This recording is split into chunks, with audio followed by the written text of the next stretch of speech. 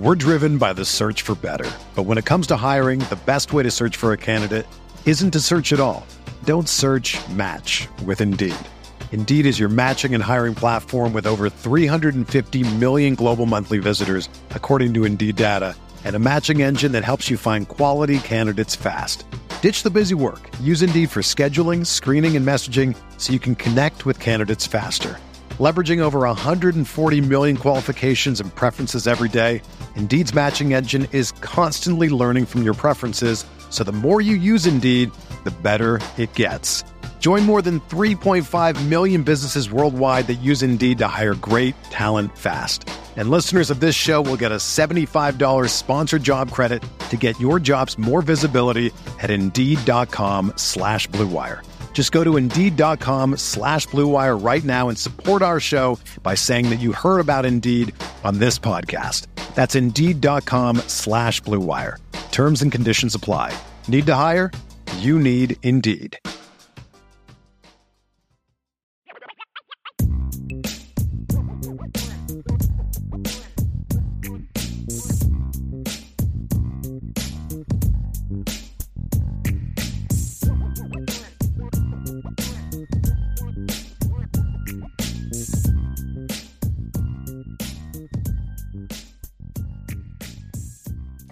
And a pleasant good morning. It's morning. It's 10 a.m. Eastern time. Good morning to everyone out there in Irish Breakdown land, and welcome to IB Countdown to Kickoff. Ladies and gentlemen, it's been 8 long months. We have been waiting for this morning for I don't know how long.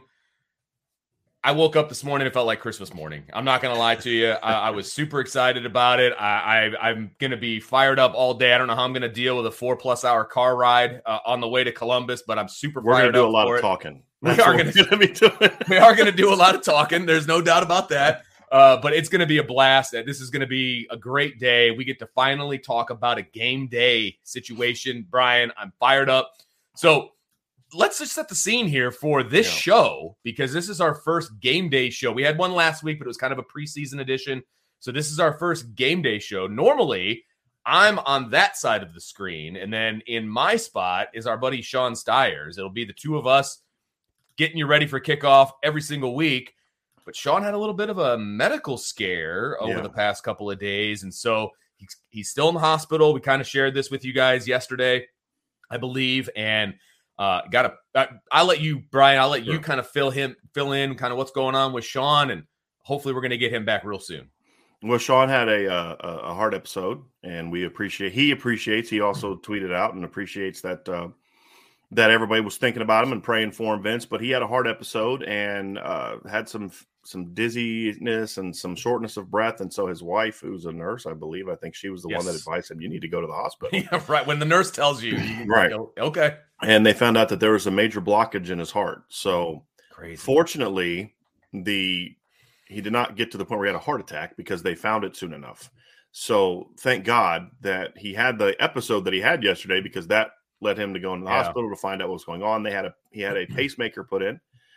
So that should help alleviate the issue. And he is going to kind of be down for a few days. He's still in the hospital now, but he does expect to be able to go home tomorrow at the latest. Awesome. So definitely good news in that regard, but continued prayers for his recovery, and wisdom by the doctors is certainly appreciated. But we'll get him back here soon enough. And in the meantime, we're going to have to That's right. We're gonna have to pick up the slack, right? Next man in, and get her done, and try to do Sean proud, because I know he was excited to do this first countdown to kickoff show. So yeah, absolutely, because this is his baby, and he and I have been really looking forward to this show for a really long time. We've been wanting to do this for a couple years, Vince. Correct, and it just was like it's got to be the right team.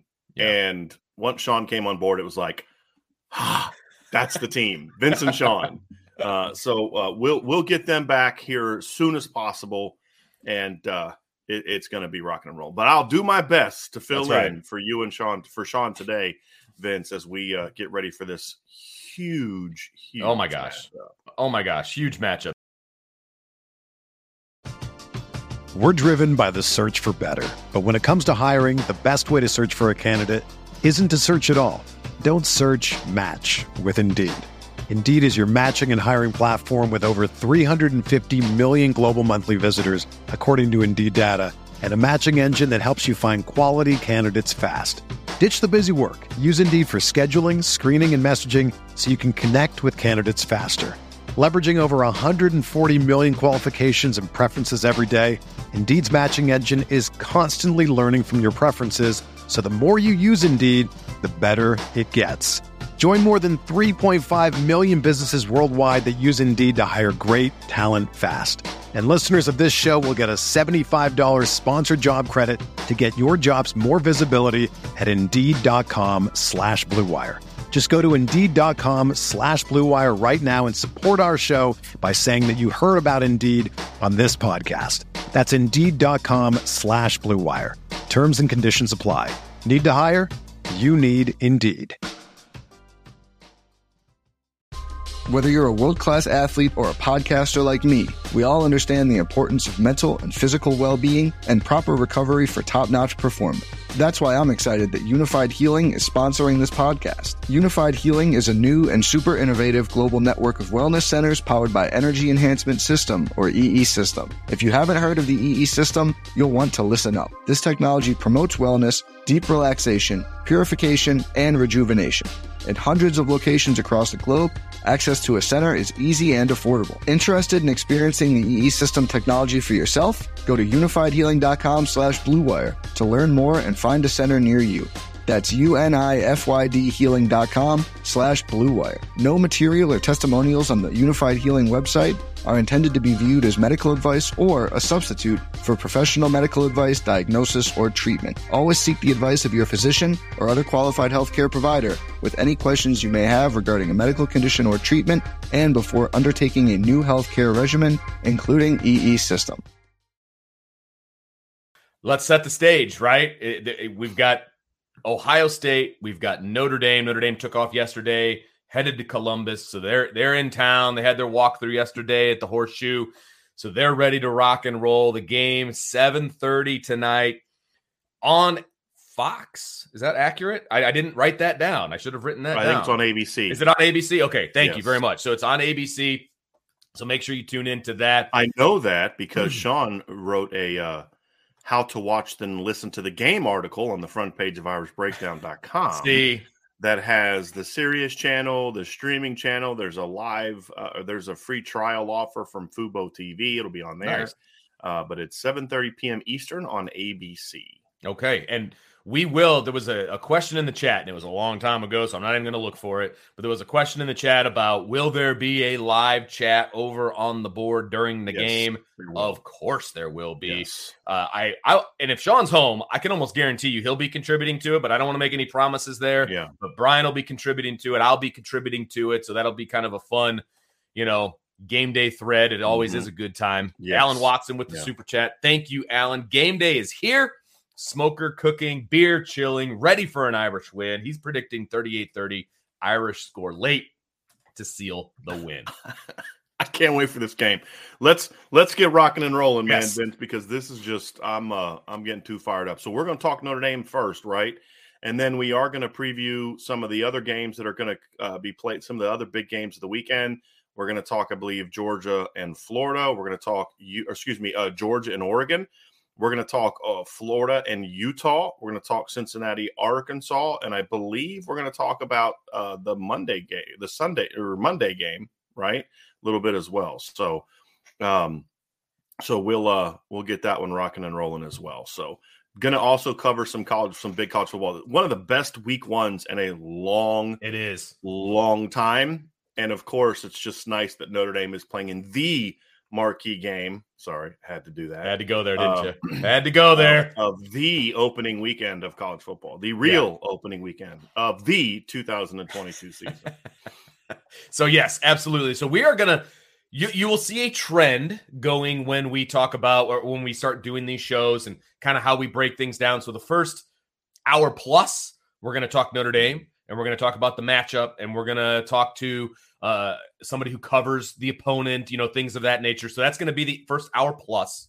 And then we'll round out the last, 40 to 45 minutes talking about college football as a whole. And yes, we are going to talk about the college football playoff and all of that. And we're going to talk about the big games, as Brian alluded to.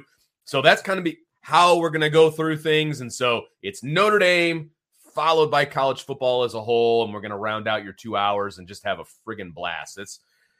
I'm excited. I'm pretty fired up about this whole thing. So let's talk Ohio State, Brian. We're always going to talk about what's at stake for Notre Dame, but this show is a little bit different. It's the first show of the season. It's the first game of the season. We're talking about what's at stake. This is almost a what's at stake nationally for this game. Sure. It's such a big game. I mean, yes, what's at stake for Notre Dame, what's at stake for Ohio State. But this is the marquee game of the weekend. I mean, sure. I don't even think that's arguable, if I'm being honest with you. So let's talk about that. So what's at stake in this game for the winner, for the loser? Where do they go after this? How does that affect, college football as a whole? Well, for number one, if we just look at just this season, right? So let's focus on the 2022 season and not so much what it means for Notre Dame, big picture, what it means for recruiting momentum. Let's just talk about how it impacts the 2022 season for these two football teams. Number one, this is the number 2 Ohio State and number 5 Notre Dame teams in the country, which means one team that people think is in some capacity a contender for the college football playoff is going to get a loss in the opening game. There's no more ties anymore, right? Like this isn't 1988 or 90-91. There are no more ties. Somebody's going to win. Somebody's going to lose. And so some team that is a playoff contender is going to catch a loss in the opener, which game one. does not eliminate that team from the playoff. Even a blowout doesn't necessarily eliminate them from the college football playoff. We saw Georgia back in 2017 get blown out by Auburn and still make the college football playoff. I think for Notre Dame, a blowout would be more damaging than a blowout would be for Ohio State, simply because Ohio State would have a little extra stuff to kind of overcome that, like a Big Ten championship potentially if they went out. What it does is it puts these two teams in a situation, Vince, where you're now for the remainder of the season, so for the next 12 weeks, you're in win or go home absolutely mode when it comes to the college football playoff. And that is a very interesting place to be after week one. And that's what it does. I mean, and that's what this weekend's going to do, right? Like same thing with Georgia, Oregon, right? Like those are, if you're like Vince, I think you said it earlier this week on a show, if you're in the top 15, you kind of enter the season with a shot at. Now, look, we've seen unranked teams. Notre Dame in 2012 started unranked and went all the way, but it puts you in a really good position where you can run the table. It also puts you in a good position where you can sustain a loss. Right. But the further down you are, the tougher it's going to be. And there's 2 Pac-12 teams we're going to discuss that are going on the road this weekend too, who could see their playoff chances just go up and smoke in week one. So I think that's the thing that makes this week one entertaining. And when you look at this particular matchup, somebody's going to be in a situation where you cannot afford to lose again for the rest of the season. Right. And that's going to be huge. I mean, there's recruiting impact and there's direction of your program impact, but looking at it from a standpoint of the 2022 season, this is going to have huge implications. And then last thing, Vince, if one of these if the winner were to drop a game to somebody they shouldn't lose a game to, this win gives them a huge resume boost where they can sustain that kind of loss if they were to stub their toe, because going undefeated in college football is hard. Nick Saban's won 7 national championships. Only 2 of those teams were undefeated. Right. And one of them was in a COVID year where they didn't play anybody out of conference until, they got to the postseason. So it is hard to go undefeated. So having this kind of, get out of jail free card with a win in the opening weekend like this is going to be huge for both programs, especially Notre Dame. No question. And this is, look, Notre Dame has that stigma, right, of the big game failures. You talk about the major bowls and you talk about all these different things. Now, of course, they never talk about the close losses to Georgia because that doesn't fit the narrative. And I get it to a degree. Because it is the anomaly. It's not a normal situation. And they dismissed the Clemson win because Clemson was missing not only Trevor Lawrence, but 2 pretty key cogs on the defense. Mike Jones, right. Yeah, so I get all of that. I totally get all of that. So Notre Dame has an opportunity here very, very early in the Marcus Freeman era to kind of rewrite that, that narrative for Notre Dame, or they slip right back into it. And I don't feel like there's a whole lot of middle ground. And I hate to say it that way, but I just don't feel that way. Yes, a close loss, you can kind of explain it away if it's competitive late in the fourth quarter. I actually think a close loss would do that because of the perception of they're going to get blown out. I think if it was a 3-point spread and they lost by 4, it'd be like, yeah, I mean, you are who we thought you were. Sure. Because the Georgia game in 2019 is really a great example, Vince, because remember the spread was for that game was 16 points. Right. I mean, people just thought Notre Dame was going to go down to Athens and get run off the field, and they played them down to the wire. They had the ball. They had the opportunity to win. At their own 48, if we're going to get technical, I think it was at their own 48 with a minute 51 left. And, I mean, a golden opportunity to go down and win the game, and led for most of the game. And that earned a lot of people's respect. So since that people think, I mean, it's a 2 touchdown and a field goal is not enough to get to the cover, right? You know what I mean? The spread, like that's still not where you are to get to the 17.5. Right. So there's a perception going to get blown out. So I do think a competitive loss, if it's a real competitive loss, not like one where you score a couple times late and make it more, competitive. Where it's you're an actual clearly game in the fourth quarter. Legitimate, yes, exactly. One possession game in the fourth quarter for me. I do think that helps Notre Dame, but it's not. It doesn't erase it, though. No, it doesn't. It doesn't erase it. And I guess that's the point I was making. It doesn't erase the narrative. It's like, okay, well, maybe this is a one-off, that sort of a thing. And you're still going to get – well, look, Notre Dame's always going to get the hate from people. That until they win a national title, they're going to get the hate. And even then, well, they didn't have to play in a conference championship. Right. Yeah. Oh, my reality of it. Yes, you are absolutely right. So this is a huge game. It's a huge game for both parties. There's no doubt about that, which makes it even more exciting. So let's jump into specifically. Let's pretend that you live on a foreign planet and you've never heard of Ohio State. Let's talk a little bit about Ohio State, what they bring to the table, what Notre Dame is going to face coming in. Obviously, Ryan Day is the head coach of Ohio State.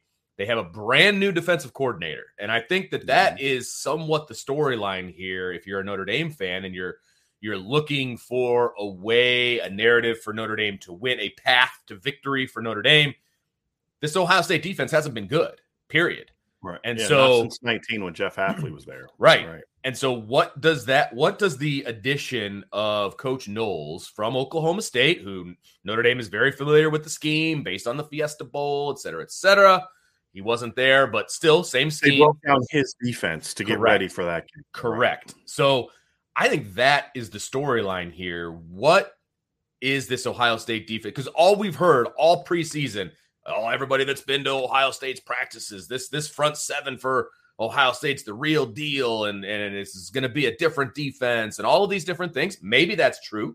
Maybe it's not. So what is the Jim Knowles effect going into game one of his tenure at Ohio State? I think that's the narrative for me.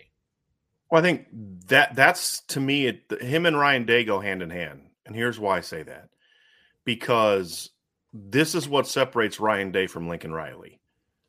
And what I mean by that is Lincoln Riley is always looking for a defense that complements his offense, meaning just make enough stops for us to outscore teams, right?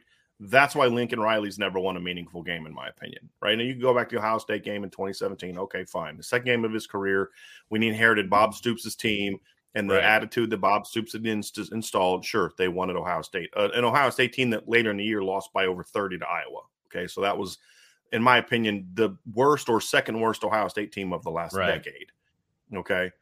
So you look at that. That's why they get blown out in the postseason, because you can't make stops. Where Ryan Day understands, no, the kind of team we need to win a championship is the kind of team we had in 2019, where, yes, we scored 46 points a game. We only gave up 13 points a game.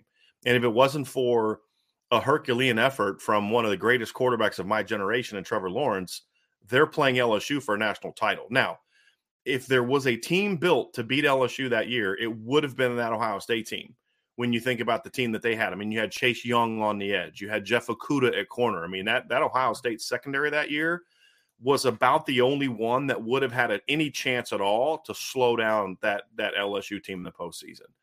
So I think when you look at it, he understands if we want to win championships, it's got to be that kind of team. It can't be this team that's losing 35-28 to Oregon. It can't be a team losing 42-27 to Michigan. It can't be a team winning 48-45 shootouts. Ryan Day understands that to be a great championship program, you've got to be able to score, but you also got to be able to stop people and not get a stop or two, but be really good on defense. And I think that right there is why if you were to say, hey, Brian, you got to make a prediction. Who wins a championship first, Ryan Day or Lincoln Riley? I'm like, it's Ryan Day before you even finish the question because of that right there. 100%. And he hired Jim Knowles to do that. Now, will Jim Knowles be able to get that done? We'll find out. Build a good defense at Duke. Build a pretty darn good defense at Oklahoma State. Took him a while to get there because he inherited much worse situations than the one he's walking into at Ohio State. Absolutely. I think the question for me, Vince, is how quickly will Jim Knowles get this thing turned around? That, to me, is the bigger question. I think he's going to get this defense rolling in a good direction. I don't think they have the talent they've had in past years, but that's a pretty high bar. They still have talent. You know, is Cam Brown and Denzel Burke the same as Jaron Conley and Eli Apple in 2015? No, but they're still pretty good. Oh, absolutely. Right? And that's the thing is there a Chase Young on this defensive line or a Nick Bosa or Joey Bosa? No, but there's still talent, right? And so it's how quickly can you get everybody on the same page, improve their technique, improve their assignment correctness. That was the big thing last year. Their scheme was so unsound. And they would just like have these gaping holes, and you're like, "What? How did that happen to Ohio State?" You know, they just wouldn't cover guys. Their schemes were easy to kind of recognize and pick apart. Jim Knowles is the polar opposite of that. He's going to disguise. He's going to mask. He's going to bring pressures from all over. If you didn't watch the breakdown Ryan and I did on Tuesday, we kind of showed some screenshots to give you an example of just the different places. And we talked about, Vince, you're going to see 8 guys potentially able to come on every play. Now, they're not going to bring 8, but what I mean is the way they line up, you could see a corner fire, the linebackers, the safeties, the overhang, whether it's usually it's a nickel. So you're going to see all those guys potentially come, and the goal is to create mistakes from your line that then result in tackles for loss and or sacks. Sure. Oklahoma State was top 5 last year in both of those categories. And then obviously to create confusion by the quarterback that's going to lead to incompletions, lead to turnovers and things along those lines. So it is a far more complex defense for the offense to face.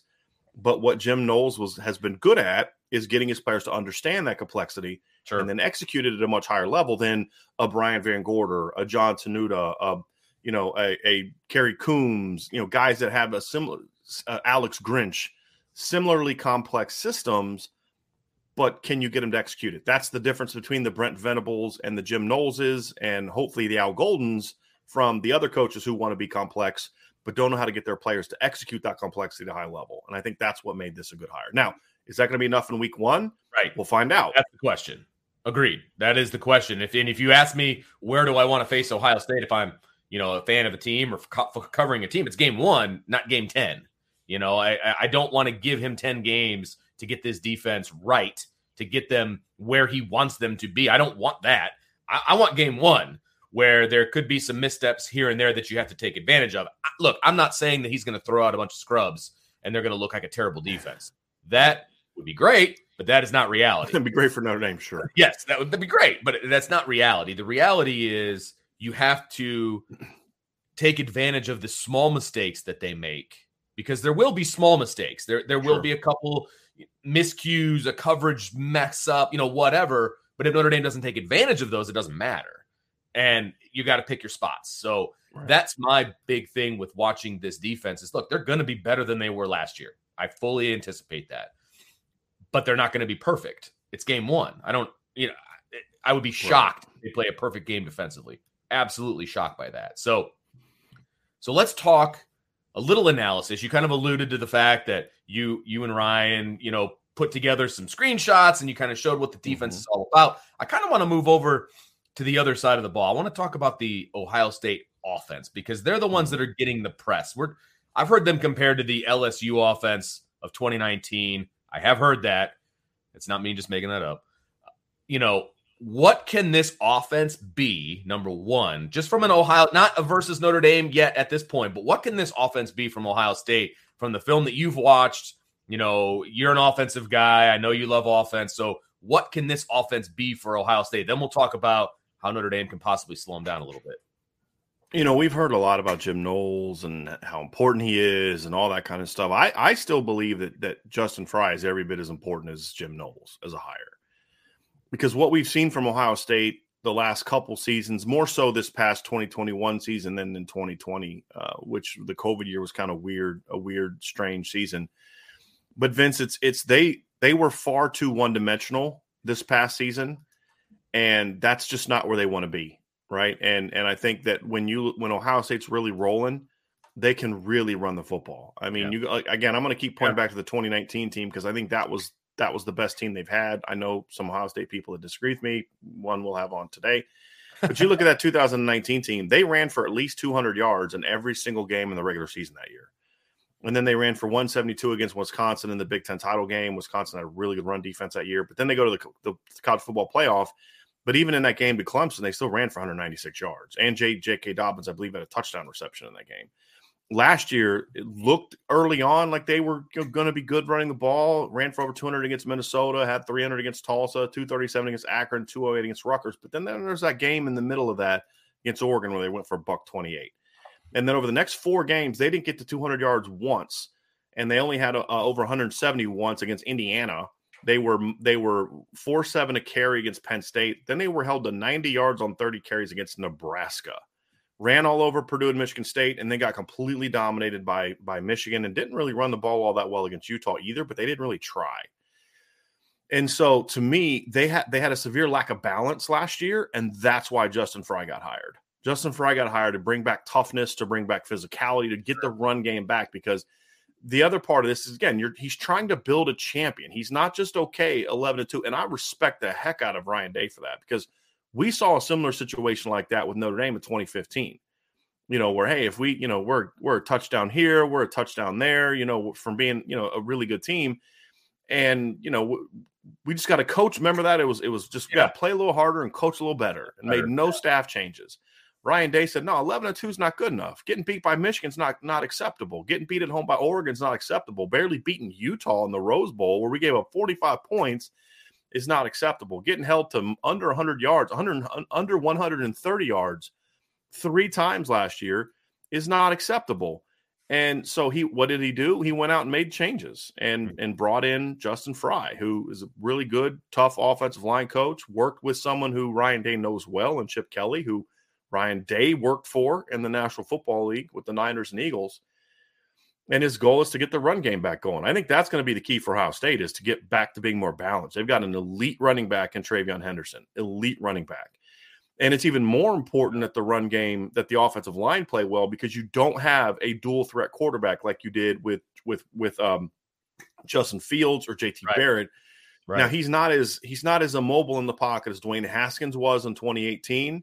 He can, CJ Stroud's a good athlete. He can move the chains. He can, if you drop 8 and there's a crease, he can run for, 15 yards. But he had, I think as a freshman, had a 50-yard touchdown. But it was he's not really a weapon as a runner, right? So you're not going to run a bunch of read zones. You're not going to run Q power, that kind of stuff, read and that kind of stuff. So you really need your offensive line to be able to get movement, open up holes, and get room for TreVeyon Henderson, who has good size as a back, but is explosive. Yes. I mean, incredibly explosive back. I almost feel like, even though he's as good as you say, and I agree with you 1,000%, I almost feel like he's the X factor. He's the one that doesn't get talked about. It's all quarterback and wide receivers. TreVeyon Henderson's an afterthought, and he's really good. Right. He's really, really good. This offensive line for Ohio State is, I think, a little bit of an X factor as well. I mean, I know they've got some pretty highly touted tackles. They've got a brand new interior. Let's talk about versus Notre Dame now, because if we do the matchup game and we talk about advantages and all of those different things, I feel very confident in Notre Dame's front versus Ohio State's offensive line. Am I crazy? How do you see that matchup going? And is that a key to Notre Dame's defense and being successful, or at least partially successful, against this Ohio State offense? Absolutely. I mean, look, this cannot be a situation where Ohio State's able to be balanced. If Ohio State is balanced in this game and they can run and throw, you have no chance. You better hope your offense is ready to score 50. Right. You have no chance. Because what we saw last year was a very prolific pass offense. But I think some of the stuff we hear about, comparisons to LSU in 2019, a lot of that's hyperbolic in my opinion. And they look at it based on, 45.6 points per game and all that, 45.7 points per game. And my response is, they scored more than that in 2019. They scored almost 47 points per game, and they weren't quite as dynamic throwing the ball that year. They could still throw the ball with Justin Fields, but they weren't quite as dynamic, but they were a more effective offense at scoring points because they could run the ball. And so the offensive line has talent, Vince. You've got obviously Paris Johnson Jr. at left tackle. You've got DeJuan Jones at right tackle, who I'm not super high on. You've got Donovan Jackson starting at guard, who was a former 5-star recruit. Matthew Jones is a really physical, tough kid, not as talented as the other guys, but tough and physical. Same with Luke Whippler, not the elite, potential future first-round pick like Paris Johnson, but a tough, hard-nosed kid from Jersey. They got the tools to be a good offensive line. It's how quickly can they get it going, which is a very similar question to Notre Dame offensive line. So Notre Dame's defensive line is going to have a battle in their hands. Now, they're capable of winning this matchup, but they need to do it. If Notre Dame's going to have success in this game, Vince, it can't just be, we outplayed their front, because that happened in 2020 against Alabama. And I don't care what anybody says. You go back and watch that game. The Notre Dame defensive line outplayed the Alabama defensive line in the Rose Bowl in 2018 or 2020. The problem, however, is that they didn't dominate the matchup. So them winning the matchup meant they were getting penetration, they were getting pressures, they were forcing bounces, but they weren't making plays on the quarterback. They weren't getting sacks. They weren't getting tackles for loss. They weren't dominating the matchup and putting Alabama behind the sticks. And that was the reason Alabama was able to go out and still move the ball at will against Notre Dame, because they could then expose the advantage they had on the perimeter. So if you want to have a chance of success against this offense, you can't let C.J. Stroud get into rhythm. But more importantly, you can't let Ohio State establish a run game. If they're able to come out and establish a run game early, now all of a sudden life is much easier on C.J. Stroud, and you're not going to have much of a chance to shut down this offense. So dominating in the trenches is going to be a very important key for Notre Dame. Are they capable of it? Yes. Yeah. Doing it, saying it, and doing it are much different things, and doing it is possible, but it's not going to be easy. This isn't Virginia's offensive line, right? This isn't USC's offensive line. This is a more talented offensive line that's got some guys moving around. Paris Johnson's going from right guard to left tackle. That's not an easy transition to play right-handed to left-handed. Now, he is a natural left tackle in that's where he played, but he didn't play it all of last year. Guard is different footwork. It's different technique. Right. He was playing right-handed instead of being left-handed. Ask any offensive lineman, that is not an easy transition to make. It takes time. You don't want to be trying to make that transition while going up against Isaiah Foskey and Riley Mills, right? That's going to be the key. So, and they're big and physical up the middle, right? So that means Jason Adamiola, Howard Cross, Jacob Lacey need to use their athleticism and quickness to be able to hold up and make plays and penetrate. So it's really keeping Ohio State off balance, forcing them to make quicker decisions, and not letting them get in a rhythm. If you do that, you got a chance. If you can't do that, then it's going to be a long day for Notre Dame. They're capable of it, Vince. Right. It's just, can they do it? So I'm going to flip the script, and we're running a teensy-weensy short on time, but that's, whatever. It's all good. We can do it. I do want to flip the script, go to the other side of the ball. Notre Dame's offense. Again, if you're outside of the Notre Dame community, that's a giant question mark for everybody. They don't, new quarterback, no depth at wide receiver, no depth at running back. They lost their best running back, right? I mean, you can go down the list.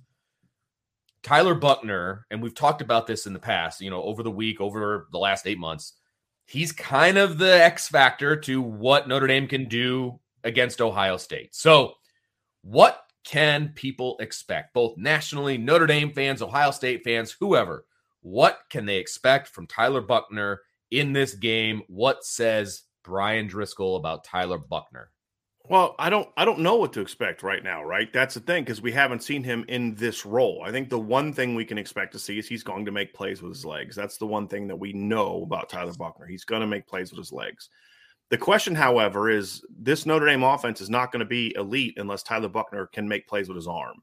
Now, I'm not one of those people that subscribes to the theory that, last year, that's who Tyler Buchner is. No, he was playing a role last year. Correct. They were using his athleticism last year. But we've got to see him, Vince. We've seen the anticipation in practice. We've seen it in the Blue Gold game his freshman year. We've seen it in high school. We've seen the ability to get the ball out on time, if not early, throwing guys open, all that kind of stuff. But we haven't seen it done in front of 105, 110,000 people in a live televised night game. Those are the things that we need to learn about Tyler Buchner. But honestly, he is the key in my view. I think Notre Dame has better talent at receiver than people give him credit for. We'll hear a little bit of that, I believe, in the interview coming up here with Brendan, which we recorded last night. I had to cut a couple segments out, but I believe one of the segments I left in was him talking about the receivers at Notre Dame and how they're not that good and all that kind of stuff. And I love Brendan, but, I understand why people think that, right? Sure. Despite the fact that Lorenzo Styles had more catches as a freshman than Marvin Harrison and Emeka Egbuka combined. Yeah. Besides that, he is a guy that there's just not a lot of faith in. So I think the pass catchers are good enough. It's, can Tyler Buchner get them the ball? Can he avoid the bad turnovers? The ones that give Ohio State a 30-yard field, right? Or take points off the board for you in the red zone, things like that. Can he make the big plays with his arm? Can he get the ball down the field? Can he be effective on first down and get the chains moving and those kind of things? That's what you're going to do, Vince, because I think the offensive line is going to have a good night. I think the skill talent is there. It's just about, can the trigger man get the ball where it needs to go to on time, accurately, and give those guys a chance to be effective. Because I do like the weapons that Notre Dame is bringing to the table, and I just need to see the quarterback get the ball. I mean, look, everybody talks about, the scheme is great and all that kind of stuff, and Jim Knowles is going to get it going. But look, this is still a team in Ohio State that, in my opinion, really struggled to defend the pass last year. And it wasn't just scheme related. It wasn't. Denzel Burke's a good player. He's not Eli Apple. Cam Brown's a good player. I don't see him being Jarian Conley at this point, right? The safeties, Ronnie Hickman, really good run defender. Can he cover? It's a different conversation, right? And those are the things that Notre Dame needs to be able to test that. But it won't matter if the trigger man can't get the ball where it needs to go. And that's the key. He's got weapons. He needs to spread the ball around. He needs to be the ultimate point guard. And we've talked about that in the past. But not only just a point guard, but he also needs to make plays himself. And I think that's where, again, this is projecting. This is me being an analyst. I think that's where people are going to be the most surprised with Tyler Buchner is his accuracy and what he's able to do, pushing the ball down the field, getting the ball where it needs to go, and then also what we already know is that he can be dynamic with his legs as well. So I just can't wait, man. I cannot wait to hear what people have to say about Tyler Buchner. I hope he has the game that I think he can have. It's a big stage for your first start. No doubt about it. Everybody's worried that he's not going to be able to handle the pressure and the atmosphere and all of those different things. And I don't see it. I don't see it. I think he is going to be able to handle those things. We shall see. The proof is in the pudding at 7:30 tonight, and that can't get here soon enough. But as you alluded to, we do have an interview with an Ohio State beat writer. I'll let you set it up. You had the interview. It was, in full disclosure, it was done last night just for time purposes and, availabilities and all of those different things. But this is a really interesting interview, so I'll let you set it up, Brian. Yeah, actually, I introduced it in the video, so let's just get that sucker rocking and rolling. To get an inside look at the Ohio State Buckeyes, we are joined by Brendan Gulick, the publisher of Buckeyes Now, which is a part of the Fan Nation Network that Irish Breakdown is also a part of. You can also find Brendan's work on his YouTube channel, Buckeyes Now, and his podcast, Buckeyes Now. So, Brendan, I know you're a very, very busy man. You've got the Buckeyes channel that you're working. You're also running the Cleveland Guardians channel. We got basketball seasons right around the corner. I know you run a Cleveland Cavaliers channel as well. But you know what? Right now, Brendan, there is nothing more important than Notre Dame versus Ohio State. So wanted to get his opinion on just where things stands with the Buckeyes. Brendan is my favorite follow on the Ohio State beat. So definitely check out his site. Very good stuff. Brendan, thanks for joining us today, buddy. Yeah, no, I'm happy to help. I appreciated your perspective. I know our listeners really enjoyed some of the comments that you had when you joined our show earlier. And before we go any further, man, just want to let you guys know that certainly keeping Sean in our prayers. I know things are a little up in the air for him right now. He'll be okay, but he's in our thoughts and prayers. So hang in there to Sean. Appreciate that very, very, very much. So, Brendan, let's talk about Ohio State. And we're going to talk a little big picture here before we dive into the specifics of this Notre Dame-Ohio State matchup. You go into year 4 of the Ryan Day tenure, correct? This is year 4 of his tenure. Yep. So his first full recruiting class sort of heads into their senior seasons. What are expectations for Ohio State this year? Obviously, there's the general, national, but is it at the point now in year 4 where it's like, hey, look, it's kind of take that next step? No, I really think for as much as the hyperbole exists, and it always exists around the biggest programs in the country that have those lofty expectations, I'm not so sure that last year it was fair to say national championship or bust, because you had no idea what you were going to get out of your quarterback. You think you got talented guys in the roster, but this isn't a game of hypotheticals. You got to go do it. And until you see what C.J. Stroud or Kyle McCord or Jack Miller or Quinn Ewers had, you didn't really know for sure what the season was going to look like. I feel like 2022 reminds me more going into this season of what we all sort of hoped 2020 was going to be.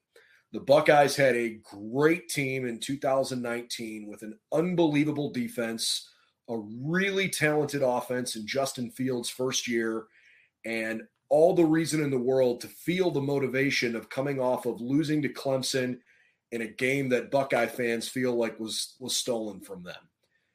And then COVID happened, and it was, are we going to have a year? Or are we not going to have a year? Had several games canceled. I know we saw essentially the rematch with Clemson in the Sugar Bowl, and the Buckeyes got their revenge. They go and play Alabama, and they're missing a whole bunch of players because of COVID. It just felt like they played the national title game with their hand, one hand tied behind their back. And Alabama was elite. I don't know the Buckeyes would have won the game. They were going to have a hard time winning. Yeah, they were going to have a hard time winning that game, even if they were healthy. That was just a great Bama team. For sure. It left you feeling frustrated because it was like, hey, you get a chance to play for the national championship, and then things just fell apart. So I feel like when we kick off the 2022 season, Ryan Day's 34-4. That's preposterous. I mean, that doesn't happen. Certainly not at major college football level. He didn't lose a Big Ten game until the last Big Ten game of the year last year over his first 4 years, 23-1. This program has been building toward being the last team standing. And last year, the reason they weren't able to get over the hump was because the defense wasn't good enough. They weren't abysmal, but they weren't even close to being as good, maybe to that Ohio State standard. They certainly weren't what they were in 2019. And so, again, got to go prove it, got to see what you have on that side of the ball. But there really are no questions around the offense. You kind of know what you have. You feel better about the offensive line because you actually have tackles playing tackle and guards playing guard. This team is going to go as far as the defense can take it. And there were noticeable signs of improvement throughout the year last year. I think we're going to talk a little bit about the revamped coaching staff, much of which is on the defensive side of the ball. It's time to go prove it.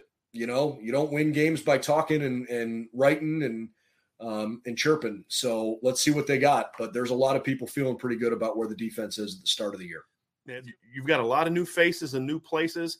Let's kind of talk about some of those new faces, Brendan, and who do you think is going to the guys that kind of need to make the biggest impact for Ohio State when you look at the new coaches on the staff? I mean, I feel like it's low-hanging fruit, but I think it has to start with Jim Knowles. Ryan Day hired him to basically be the head coach of the defense. Last year, game 1 didn't go great, but the Buckeyes beat Minnesota. And by Ohio State standards, game 2 was a disaster. It was an unmitigated disaster. Oregon clobbered the Buckeyes. And I know the scoreboard didn't reflect a blowout, but I mean, they ran the same play several times and kept ripping off huge, huge gains. It's like, where's the adjustment? Even after halftime, figure it out. And that's no offense to guys that I thought were really good coaches. Matt Barnes is a defensive coordinator for a reason. He's moved on to Memphis now. I love Kerry Combs. I think Kerry's a great, great guy. and he was the perfect Mr. Buckeye on the coaching staff. Just didn't work for him as a defensive coordinator last year. Al Washington, there's a reason why he's coaching at Notre Dame right now. He's a really good coach. It was just time for a new voice or a new system or something. It wasn't a reflection of being bad at your job. So I think Jim Knowles is getting paid a boatload of money to get it right.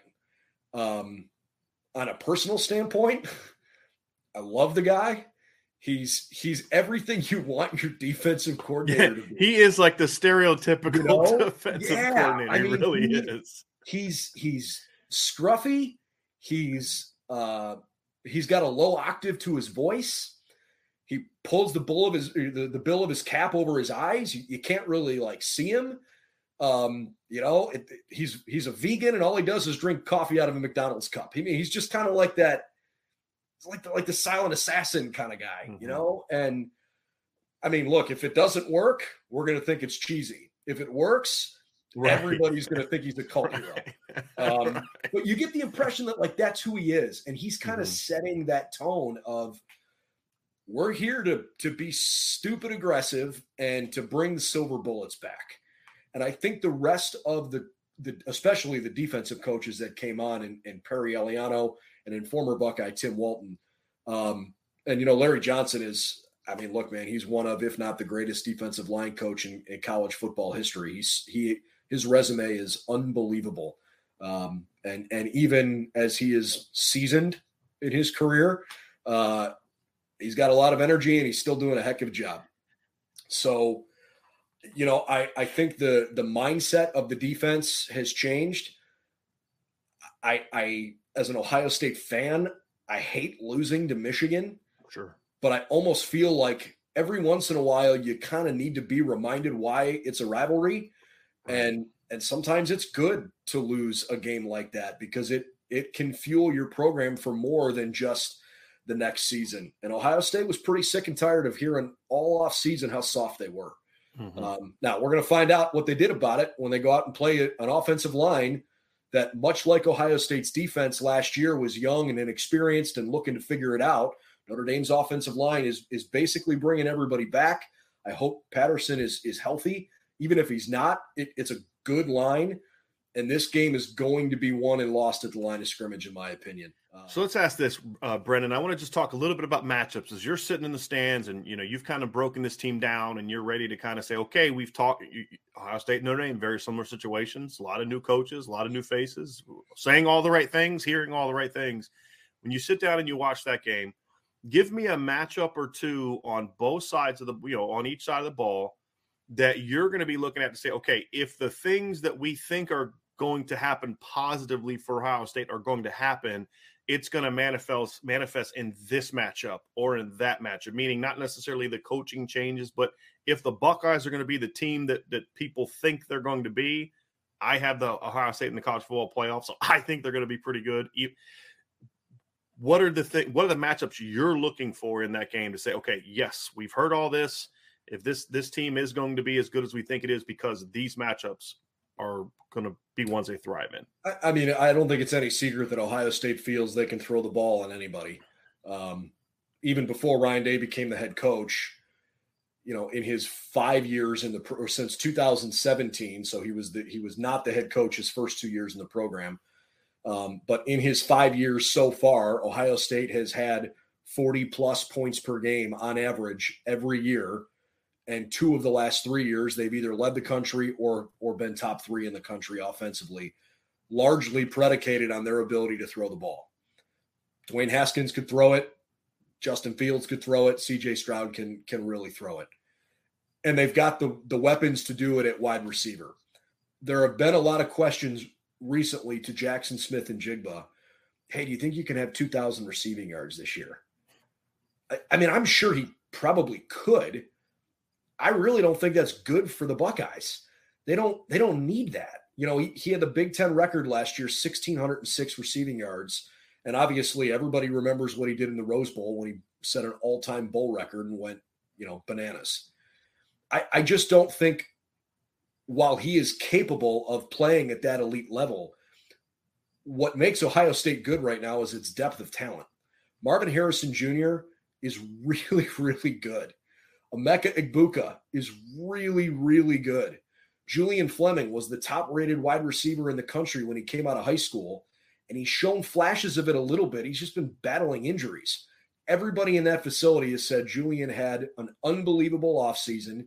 He was one of 7 guys on the team that they named an Iron Buckeye. He's healthy, and he's going to see the field. So between Fleming and Egbuka and Harrison and obviously Smith and Jigba, CJ Stroud's going to have the ability to throw the football. When Ohio State last year got a little out of whack, it was in instances where maybe they wanted to run and couldn't, or where they got in places in the game where they just, like against Michigan late, they really couldn't afford to run it. They were chasing the game. They had to throw.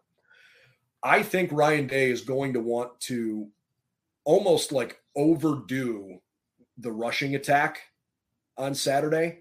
I think he really wants to prove a point with how physical they are. And I actually almost wonder if it might be to their detriment, because as I give you that long-winded explanation, hey, this is Irish Breakdown, man. Long-winded explanations are a common thing. Okay, so you are good. That is part of it, buddy. So you are good, man.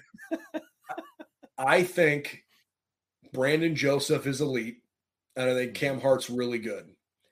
I don't know exactly how those guys are going to line up on any given play or who they're going to cover. But because Ohio State has the depth of talent that it does at that spot, if you're throwing away from Joseph or away from Hart, and I'm not trying to be offensive to the other guys that are going to start. It looks like Clarence Lewis might be the other corner and DJ Brown may be the opposite safety. If I'm CJ Stroud and I know what I got, I'm going to make those guys prove it. I think the offensive line is going to have their hands full, but I don't think CJ is going to be running for his life. So key matchup, whoever isn't offensively going up against Joseph or Hart. While keeping in mind that I think the Buckeyes are going to try really hard to establish, I would be floored if Ohio State's first offensive play of the game is not a TreVeyon Henderson run. I'd be shell-shocked.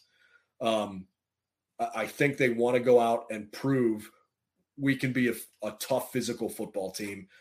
Mayan Williams is going to get a bunch of carries. I think those two are probably going to have something like 25 to 30 carries on Saturday. And I wouldn't be surprised if Mayan Williams has 10 or 11 of those. But specific matchups, whoever in the secondary is working opposite of Joseph and opposite of Hart, I think could be spots the Buckeyes try to exploit. So what about when the Buckeyes are on defense? What are the matchups that are going to let you know, hey, this defense has got a chance to turn this thing around because this is a matchup that they're having success with? So or not. I like Notre Dame's offensive line quite a bit. I'm not sold on their wide receivers. I think that group could be okay, but it's just unproven. So I don't know how comfortable Tyler Buchner is going to be if guys get in tight spots, maybe an early drop, like maybe that rattles a kid in his first start. I would expect that Notre Dame is going to try to run the ball and try to find Michael Mayer as often as possible because I think he's the best player on either side for the Irish. I am a little concerned at how the Buckeyes are going to try to find a way to stop Michael Mayer. I don't think it's going to be one guy in particular. I think they're going to have to try to rotate different looks at him. I don't know for sure that Tommy Eichenberg is the right answer for that. Mayer has a fairly decisive size advantage against Steele Chambers. Against every linebacker he's going to face this year. Yeah, but Steele can move better than Eichenberg can. Right. The one guy that I would be really intrigued to see with Mayer one-on-one would be Chip Trayanum. I think he could potentially be problematic for Mayer. Diamante Trayanum, for those who don't know, he's a Northeast Ohio kid, wanted to play running back instead of linebacker out of high school, went to Archbishop Hoban. He was a several-time state champion, played for the best high school football team in the state of Ohio, regardless of which division they played in.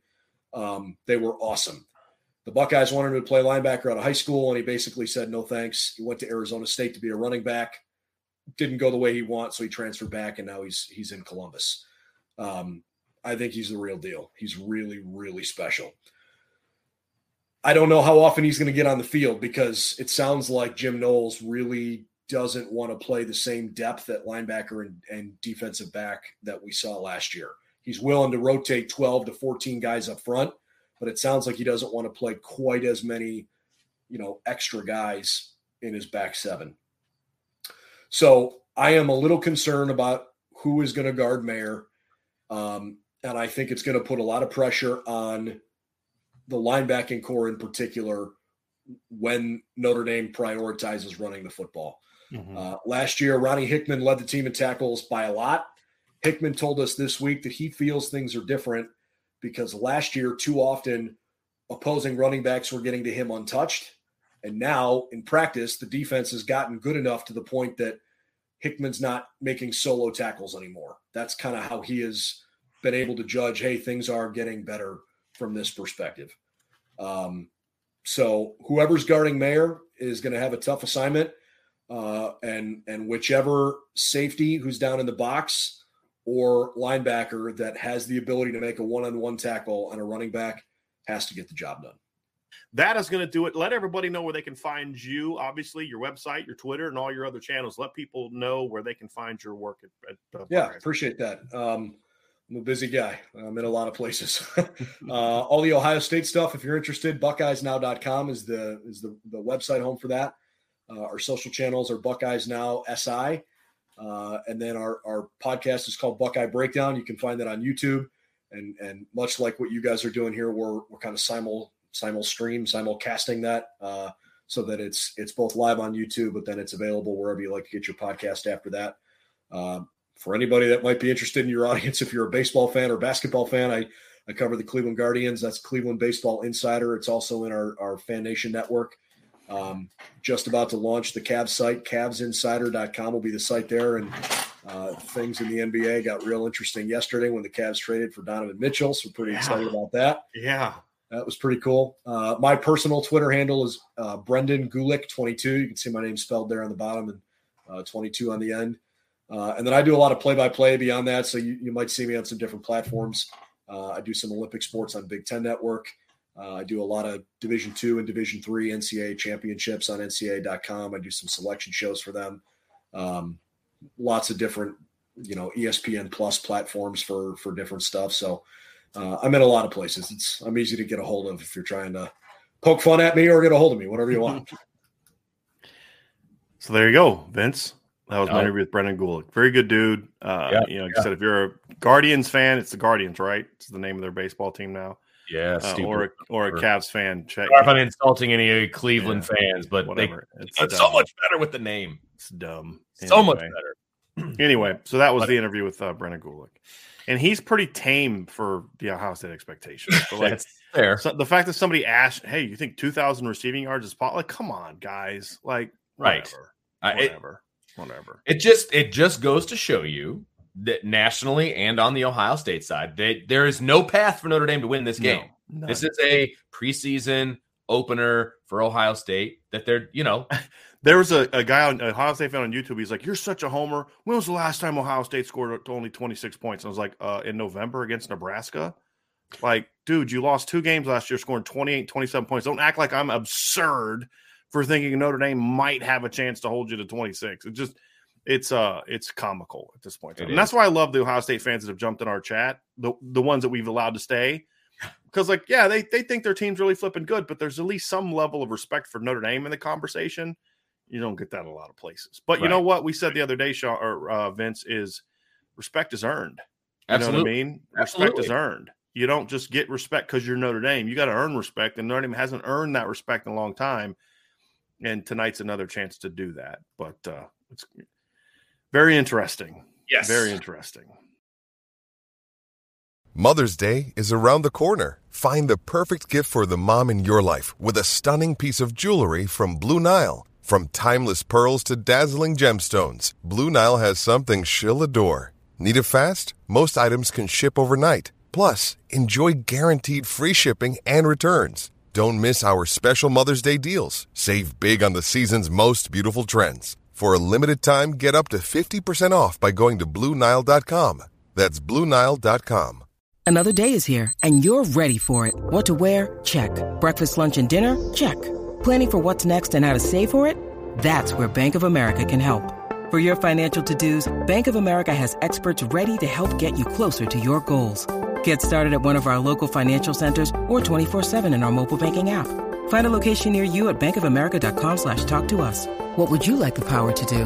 Mobile banking requires downloading the app and is only available for select devices. Message and data rates may apply. Bank of America N.A., member FDIC. This is one of my favorite parts of the show, Brian, and we're going to bring you in on the tradition here. It is time for rapid fire. We've got some questions here. Most of them have to do with kind of our season predictions for this Notre Dame team, specifically what we anticipate, what we think, and some other fun ones thrown in as well. So here we go. Are you ready for some rapid fire, Brian? Mm-hmm. Okay. All right. So let's start with some overall team predictions for Notre Dame. Who do you think is going to be the Notre Dame defensive MVP and offensive MVP when it's all said and done at the end of the season? Well, defensive MVP, when we did our show, I believe it was Brandon Joseph. That's what I went with there.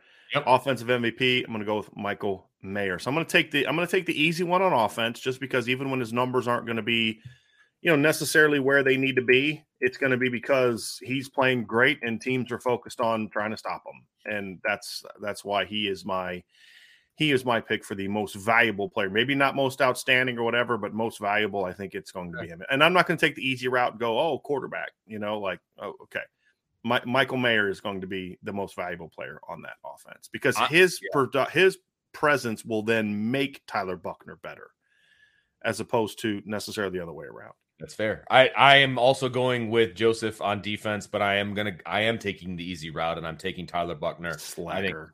I know. I just think the whole season kind of rides on what he can do, and if he's not who we think he is, I don't think the season's going to go the way we think it is. So I have to go with Tyler Buchner. So breakout player on both sides of the ball. Brian, go. My breakout player on offense is going to be Braden Lindsey. I do think Braden is going to become a very key part of this football team. I think he's going to be a big play threat. I think we're going to see a lot more of the 2019 version of Braden Lindsey, but a little bit thicker, stronger version of it on offense. And he is going to be a very key part of this as everybody's focusing on Mayer and Styles and Tyree and, of course, Buchner. They're going to be like, we don't worry about number 0. And number 0 is going to say, it's probably a bad idea. And so he's going to be my breakout player on defense. Or on offense. My breakout player on defense, I've been back and forth on this, Vince, a lot of different ways. I'm going to go with Marist Liufau. I think he's going to be healthy. I think he's going to have a big year. As long as he plays 12 games in the regular season, I think Marist is going to have big-time numbers, big-time production, and be very important to this team. And he's going to go from a guy with 20-some career tackles to one of the better linebackers in the Midwest, if not the country. So he's going to be my breakout player on defense.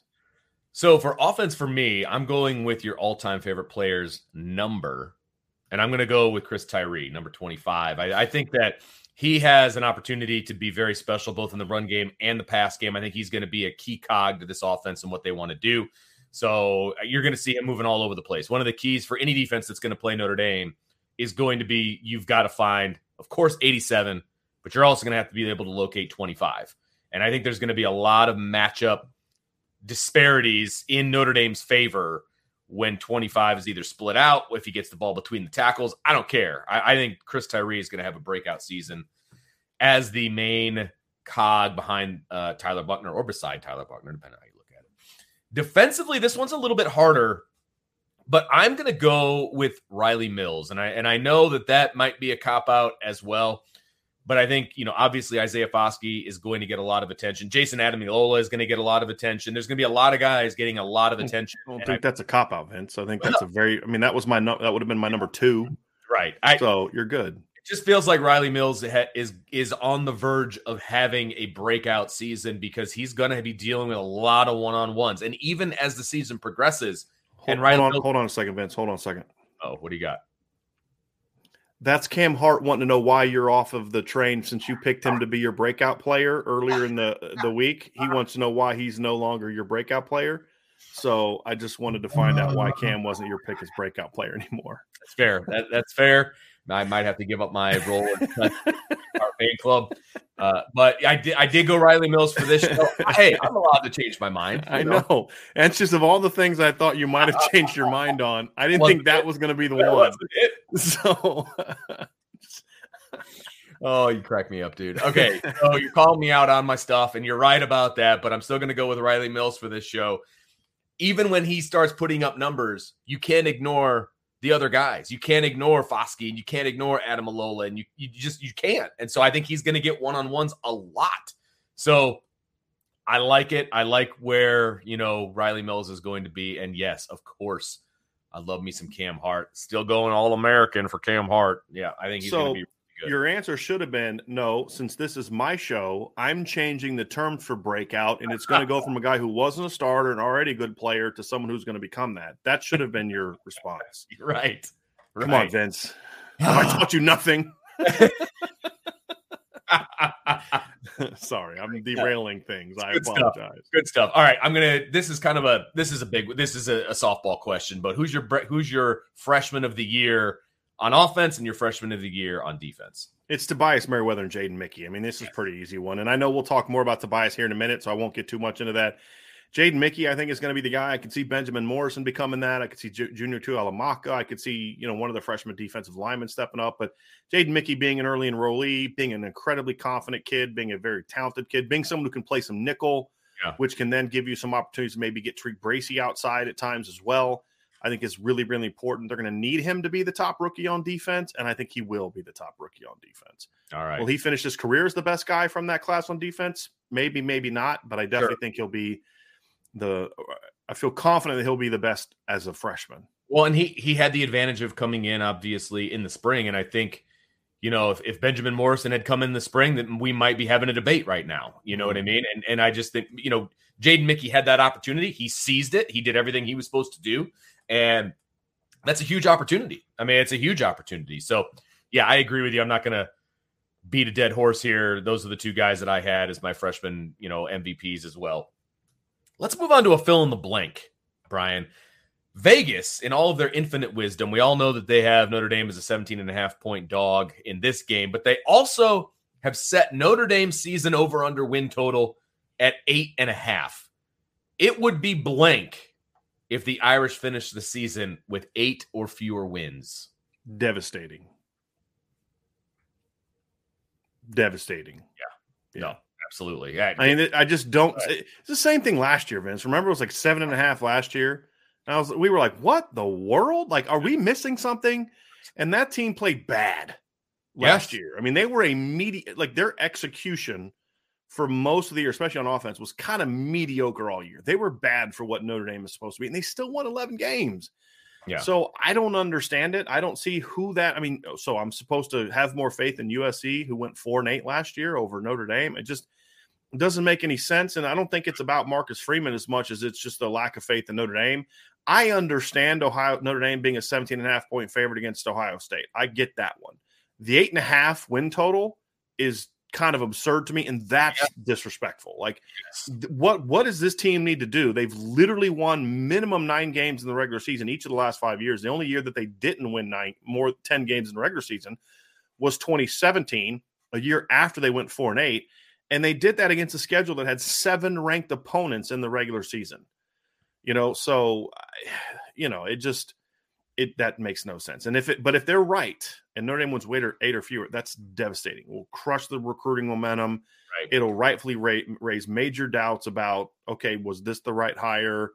Is the talent level what we think it is? It would be devastating if Notre Dame wins 8 or fewer games. I mean, 9-3 would be disappointing, barring something crazy. 8-4 would be devastating. I use the word shocking because I would be absolutely floored if that actually took place, because I have a really hard time finding 4 teams on this schedule that Notre Dame will lose to all of them. Now, could I make a case that there's 4 teams on the schedule that Notre Dame could possibly lose to, go 3-1 against that set, or 2-2? Okay, we can have that conversation. but I just don't see them losing all 4. Going 8-4 would be incredibly disappointing. It would be shocking. Like there would have to be 3 or 4 just devastating injuries for that to happen. Maybe even more than that, to be honest with you. Like season enders early on.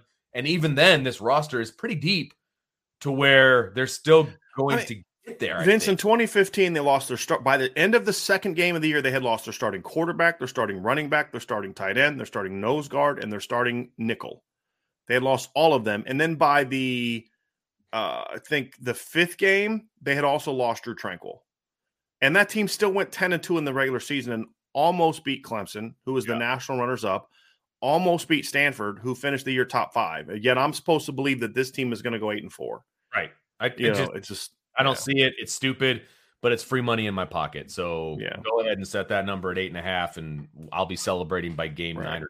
So that's just fine. Yep. Okay, next up on the list.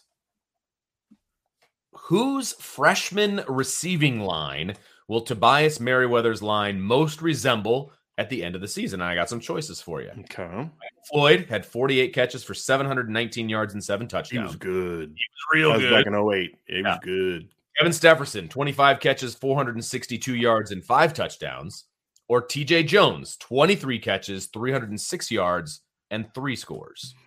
If I'm going to go with Kevin Stepherson being my first thought. I think, conservatively, if I'm right about Braden Lindsey and Lorenzo Styles, and I think Jade Thomas is going to have a quality year. You've got the tight end. I think that Kevin Stepherson's numbers are much more reasonable. Right. I think it's not reasonable, realistic as far as a preseason prediction.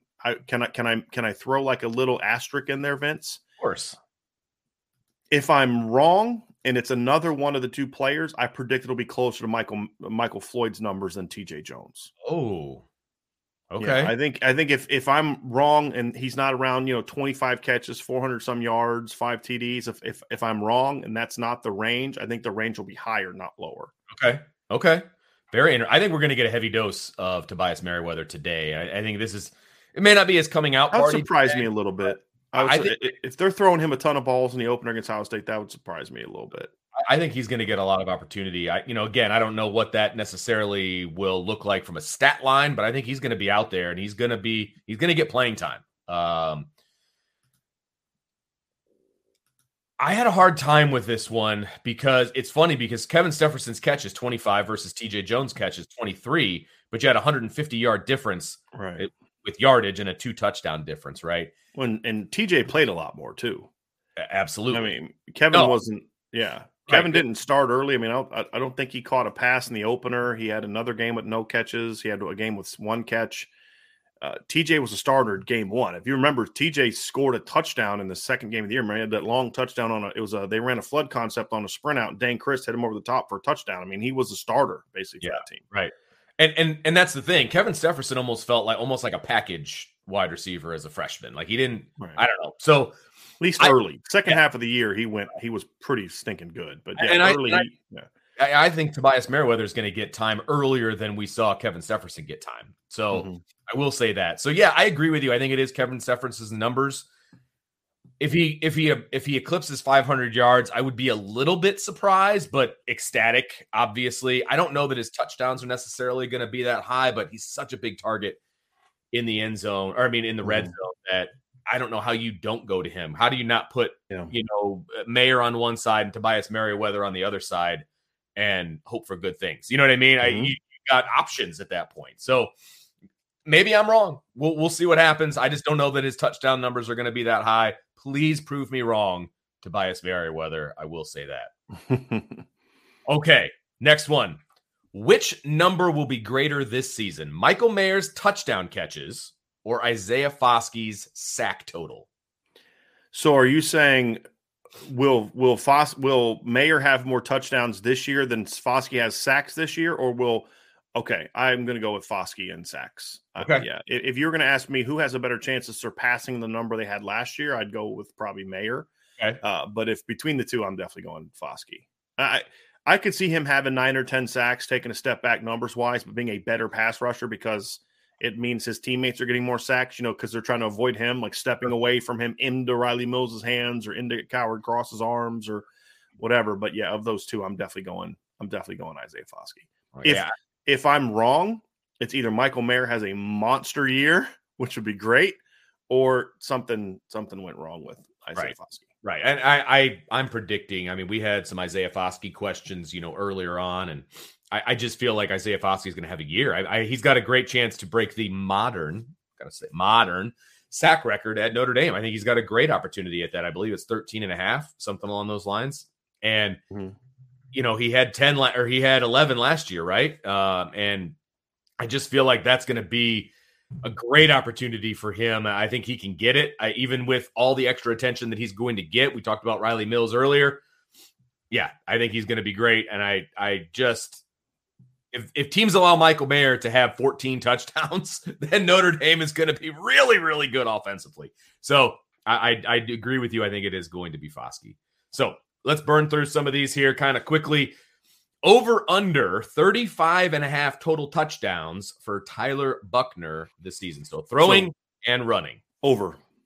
I predicted 40. My bold prediction this year was 40. I think even 36, 37 is in line with what we've seen from other quarterbacks. I think his running ability will boost his overall touchdown number. So I am going over. Okay. Very good. Very good. Okay. Here it is. Let's go with our season predictions for Notre Dame. Give me the record. Give me what bowl they're going to be in, and their postseason destination. Obviously, bowl and postseason could be the same thing, but give me your prediction for where you see this team going this year. I'm still where I was at last week. I'm 11-1. I don't know who they're going to lose to. Could be tonight. Could be down the road. I think going undefeated's hard. I think 11-1 is my pick, and I think they will play in the Fiesta Bowl this year in the postseason, which, of course, as you know, is a part of the college football playoff. Yeah, that it is. Another return trip to I went Fiesta Bowl because I think the Peach Bowl is the other one. It is. And you'll see like an SEC team probably there in the way that I think that, so it could be there. So they get the option of going to either one, right? Right. So if Bama's the 1 seed, then I could see Notre Dame being in the Peach Bowl against Bama. If Bama's the 2 seed, I could see Notre Dame in the Peach Bowl as the 3 seed. I'm just going Fiesta Bowl just because I think the geographic aspects of it will play out that way. I enjoyed Arizona last time. So yeah, it's a lot of fun. All about a return trip. Go-karting again. That was a lot of fun. See, you left me out of that. Just saying. Because you flew in late. All right. You were hanging out with your, father-in-law and stuff while we were having fun. My first totally kidding. Anyway, so not to, belabor the point, I also had them 11-1. I think there will be a loss along the way. It's very hard to go undefeated. You mentioned that earlier in the show. I don't know where that loss is going to be. Don't pin me down to that one. Maybe it's today. Maybe it's later. I don't know. 11-1 just feels right to me. And I hate to say it, but 10 wins feels like a disappointment. It just does. And so it's 11-1. It's a college football playoff. An 11-1 Notre Dame team is getting into the college football playoff. I feel like that. And I don't care what bowl they go to, whether it's the Fiesta or the Peach, but I think they're going to be in the playoff. So that's my prediction for the season. Let's talk game prediction for today, Brian. We did post them on the website already yesterday. That's when our normal prediction goes out. But what is your prediction for this game tonight? Give me your score and give me a reason why. I go 34-26 Notre Dame. I think that both teams are going to score 6 times. I think Notre Dame's going to have more touchdowns and Ohio State's going to have more field goals. I think Notre Dame's red zone defense is going to be key.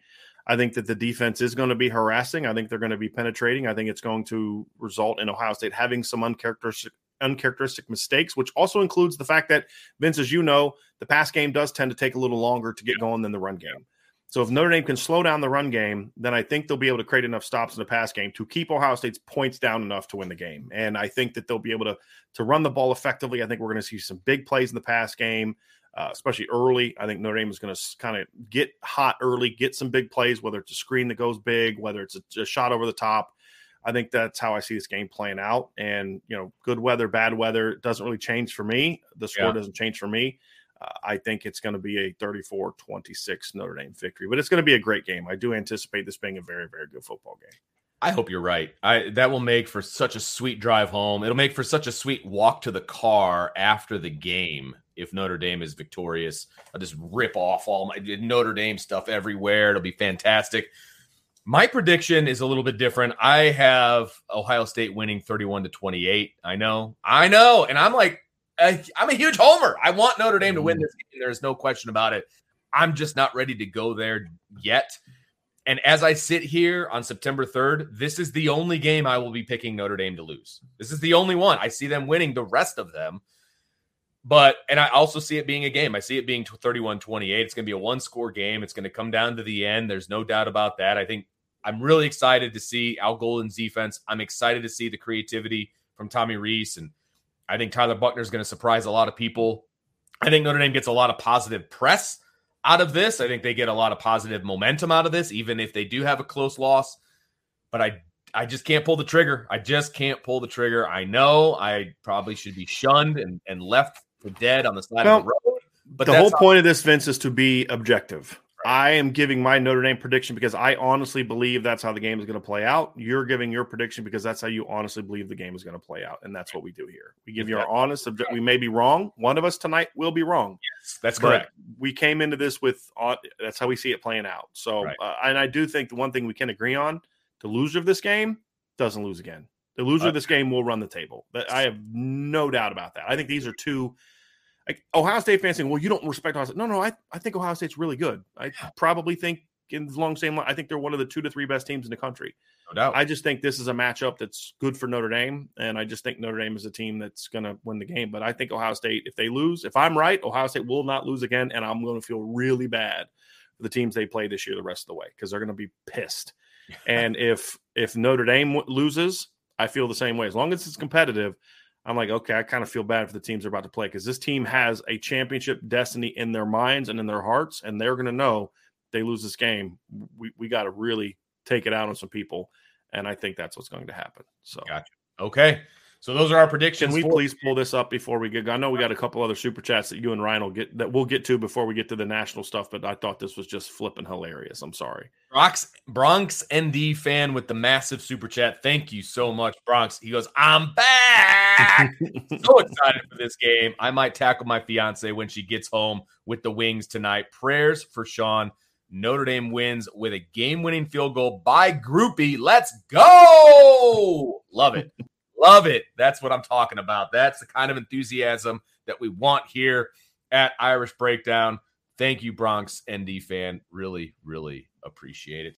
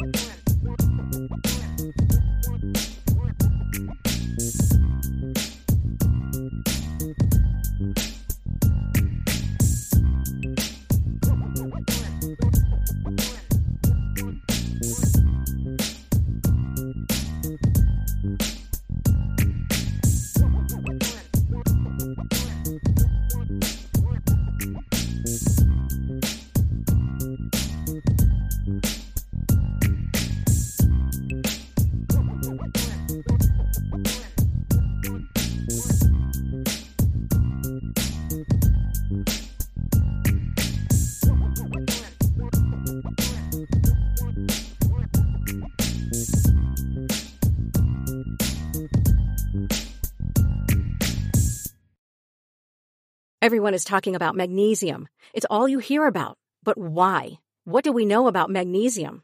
Well, magnesium is the number one mineral that 75% of Americans are deficient in. If you are a woman over 35, magnesium will help you rediscover balance, energy, and vitality. Magnesium supports more than 300 enzymatic reactions in your body, including those involved in hormonal balance. From functional medicine doctors to mental well-being and female hormone experts, we all know that magnesium is the one mineral to improve all aspects of well-being and health. But which one? Magnesium Breakthrough from Bioptimizers, the trusted choice recommended by leading experts with 7 best-absorbed forms of magnesium to ensure your body receives the support it needs for overall well-being. Go to bioptimizers.com/balance today and use code BALANCE10 for 10% off. Support your journey to wellness at BIOPTIMIZERS.com/balance. Magnesium Breakthrough from Bioptimizers, your foundation to optimal health and vitality.